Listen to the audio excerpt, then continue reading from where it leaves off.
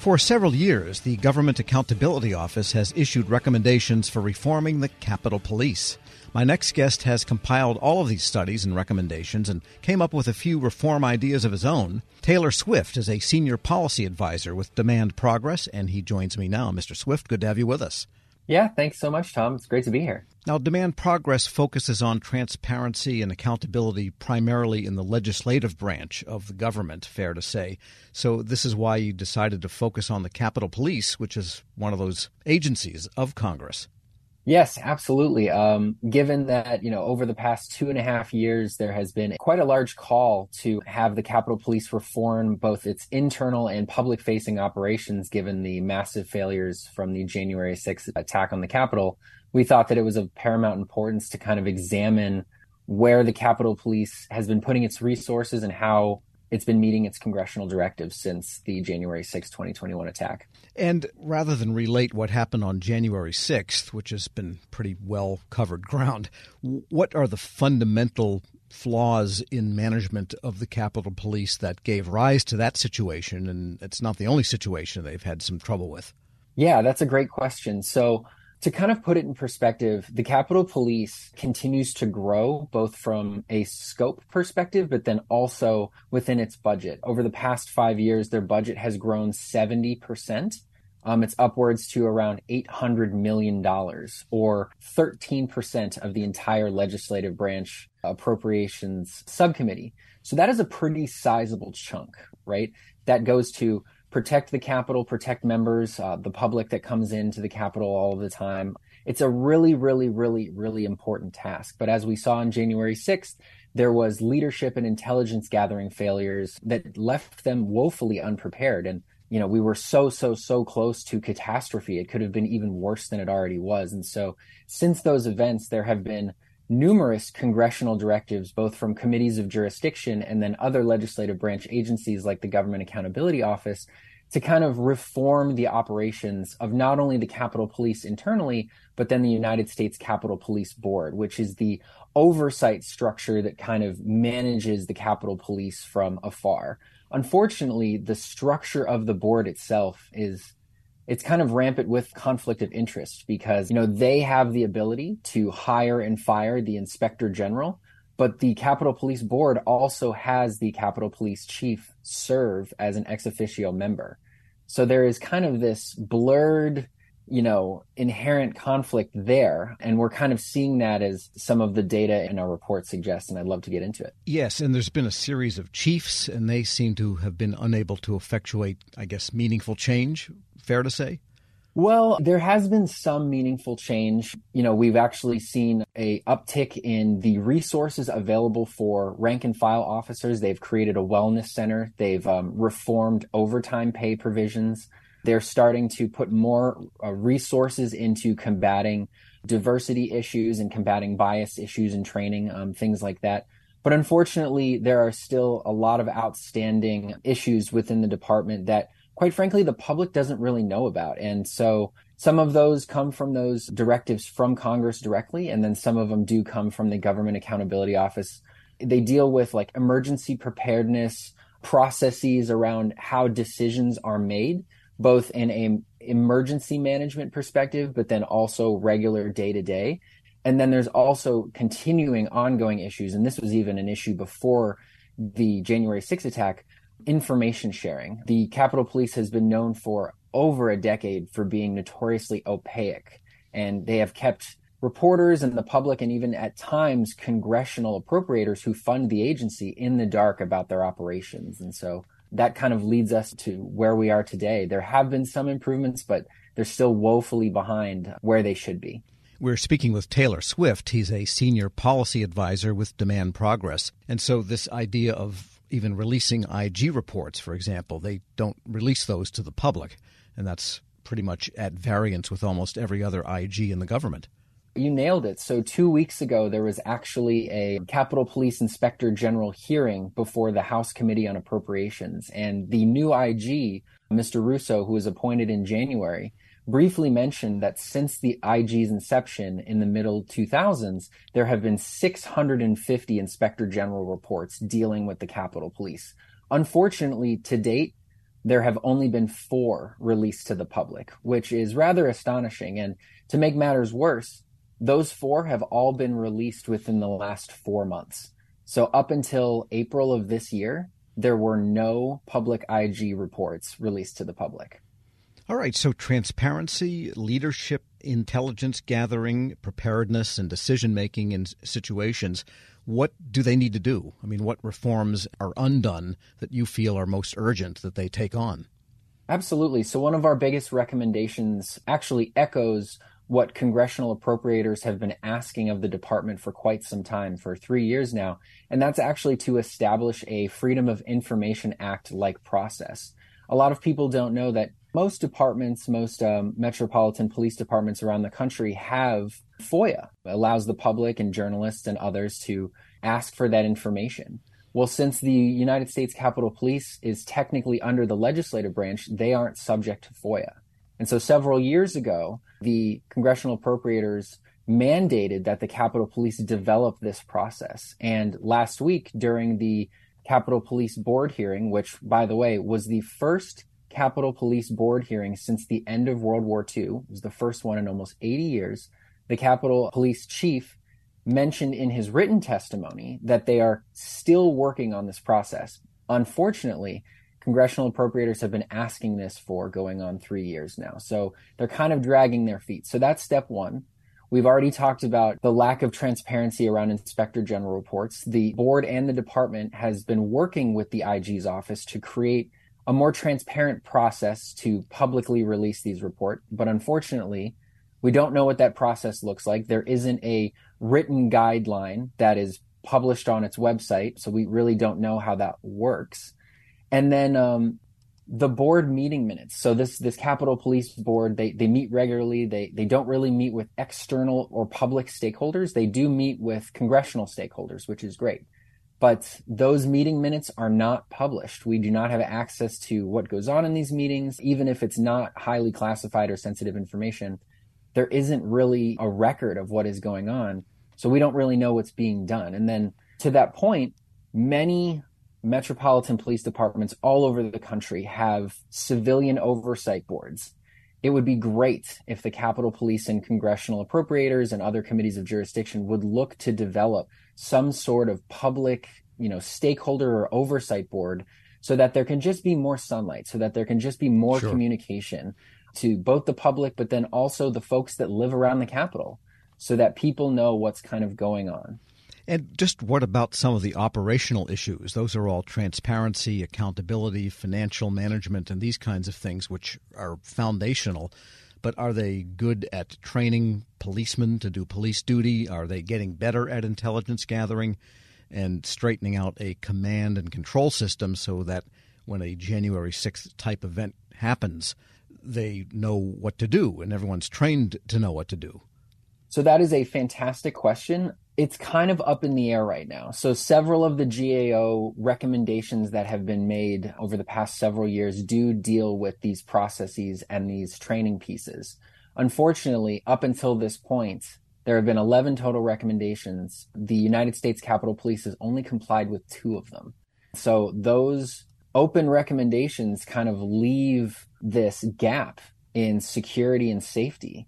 And we just want to make sure that the Capitol Police, given their ballooning resources, are making sure that Capitol Police are trained the right way, that the Capitol is secure, and that it's being done correctly. And so that is, I guess, one of the reasons why we wanted to publish this report, is that it's been 2.5 years since this colossal failure at the leadership level and the intelligence level.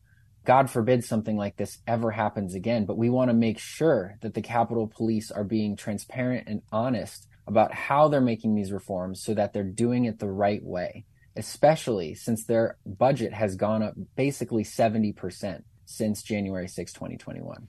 Taylor Swift is a senior policy advisor with Demand Progress. Thanks so much for joining me. Absolutely. Thanks so much, Tom. And we'll post this interview along with a link to his report at federalnewsnetwork.com/Federal Drive. Hear the Federal Drive on demand. Subscribe wherever you get your podcasts. Leadership today, especially within the federal workforce, is being tested more than ever before. Everett Kelly, National President of the American Federation of Government Employees, Join Shane Canfield, CEO of WEPA, to share how his upbringing in rural Alabama eventually propelled him to the forefront of thousands of union members, raising a collective voice. After years of leadership with both the largest federal employee union and as a pastor, Everett Kelly reflects on his deep-rooted values of integrity and hard work. Hello, and welcome to the Lessons in Leadership podcast. I'm your host, Shane Canfield, CEO of WEPA. Today I'm joined by Mr. Everett Kelly, National President of the American Federation of Government Employees. Everett, welcome, and thank you for being here. Shane, thank you. It's a pleasure's mine. You first joined AFGE in 1981 during what eventually became your 30 years of service at Anniston Army Depot. We're now more than 40 years past 1981, and you've been the union's national president since 2020. How's your decades-long involvement with AFGE impacted the way you view your role now as the union's leader? The time that I spent as local president, I simultaneously spent that same time as a pastor in Alabama. I like to say that this was my training ground because as I was entering into the role of unionism, I was also entering into ministry. And so I see my role, even as the union leader, as ministry. It's never an understatement because this is what I believe. I believe that if you love people and show people that you love them, people will follow you. My business is in the business of growing people, and that's what I do. And I think that my training as a pastor and as a union leader has given me the ability to really, grow people because I feel like that, it's my responsibility both as a union leader and as a pastor to ensure that people have a livable wage. It's also my responsibility to ensure that people are treated fair with dignity and respect on the job. And I think that goes in both arenas. So I've seen this, as ministry as I've grown through the 4 decades of leading people. Putting those two together is amazing. AFGE handles a massive array of issues and topics of importance to feds across many departments and agencies. What is it like being at the forefront of all those moving parts, and how do you manage it all? Well, first of all, let me give kudos to my staff, okay? Because it's just no way that I could manage all of this work and all the moving parts by myself. But I have an excellent staff that always makes sure that I'm prepared and that I'm ready. But it's exciting. It's exciting to be out in the forefront, bringing people to the realization that they have something to fight for. But again, I cannot, and please understand, when I say I cannot, it's what I truly believe. I cannot do it without a good, strong staff. And I tell anybody that, but I enjoy fighting for the cause. I enjoy standing in front of a group of AFG members, calling them to action, and then standing back and watching that action come to fruition. Because I know that I'm not the one that's doing it, okay? They're the one that's doing it. I'm merely casting a vision, right? And I enjoy casting that vision and then watching that vision come to fruition. And it's the staff and the members that get that done. As CEO at WEPA, I completely and totally understand that. We rely on them. It's not Absolutely. Just nice to have. We rely on Absolutely. Them. As AFGE president, you often speak at union rallies and other events widely attended by federal employees. What's it like to experience that direct connection to employees? And how does that influence your leadership style? That gets me excited, okay? To be standing in front of a group of AFGE leaders get me excited. To hear the words, who are we? And the chants that come back that says AFGE gets me excited. It gets my motor running, if you will. And it's exciting to look at them and see the motivation in their faces when they're fighting for a cause. And all of us come together and fight in solidarity, fight as one, raise one voice. You can't explain the feeling. You just know that it's right. I just know that it's right when I'm standing there and I feel this, and I never fail to say thank you again, because I'm the one that merely cast division. They are the ones that get the work done. And so when I see them out there ready to go and that call to action goes out, and then I see them really begin to march on that initiative, it's an energy that I cannot explain. I can explain it. I'm feeling it right now. Describe how your personal background and upbringing folds into how you function as a leader. You know, understanding that I was born in the Deep South. I was born in a little small town in Goodwater, Alabama, population 1,292 today. Born to parents that, and I hope I don't offend anybody, and I got to quit saying this, but I was born to a set of parents that believed and trusted in God. And that began to establish who I was. I began to trust God myself in everything that I do.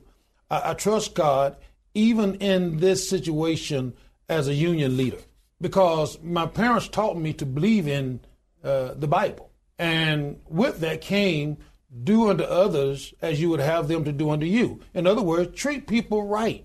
Treat people with respect, right? Do what's right. It taught me, about integrity, right? It taught me about being honest, and that's what's needed in the role of a leader of this union. It's needed. And I try to portray that. I try to portray a person of honesty and a person of integrity. And so being in the Deep South, you just learn those things. And that's what has helped me throughout my path as a union leader. And it's always nice, that whole approach, because you don't have multiple approaches with different people or different sets of different tasks, different energy. It's always straightforward, yes. Honest. Here's the truth. Yes. And it's easy. Yes. Right? Yes. It's a lot easier than having multiple personas. Absolutely. Yeah. Absolutely. What's one piece of advice, if you could go back and tell yourself when you were starting your career? I don't know you're asking for one, but I'm going to have to elaborate on two, if that's okay. Number one, I would explain the urgency of integrity a lot sooner than what I did, right? Because to me, integrity is not necessarily what you see others do or what others see you do, but integrity to me is what you do even when no one is looking. And so I would really begin to stress that importance more so at an earlier state in my leadership role rather than the latter part. Okay, I begin to stress that more now, but I wish I had began to do that more at the earlier states in my role. Secondly, I would tell myself to always, and I'm going back to my roots, always work hard and don't ever accept no as an answer, right? Because I just believe that if you want it bad enough, if you want to achieve it, you can. It's all about the amount of work you put into it, right? And the amount of faith you have that it can be accomplished. So when I look at AFGE and its membership and where we were 4 or 5 years ago and where we are today, that's a reminder that you can do whatever you want to do if you put your mind to it and work hard enough. And one question that's always kind of interesting at the end of our time together is there one person, you mentioned your parents before, is there one person or maybe more than one who really inspired you when you were younger that you might even think back on today? It was my grandmother, with the understanding that when I was born, right, as I said, I was born in the Deep South. My father worked extremely hard. We didn't have a whole lot. I had 12 siblings. And so when I was born, I was very sick. Matter of fact, the doctor said I wouldn't live to be 16 years old. The doctor said I wouldn't ever hold a job. But my grandmother would always teach me how to pray. And she taught me about faith. And it is prayer and faith that has allowed me to be standing here today. Suppose I've been dead 50 years ago, but I'm 66 years old now. And it's all because of my faith and my belief and my prayer life. And I believe that beyond a shadow of a doubt. Amazing story. Thank you for sharing all of it with us, Everett, and really appreciate you being on the show today. Pleasure's mine. And this is Shane Canfield. We'll see you next time on Lessons in Leadership. Find the full podcast and future episodes of Lessons in Leadership on the Federal News Network app and anywhere you enjoy your podcasts.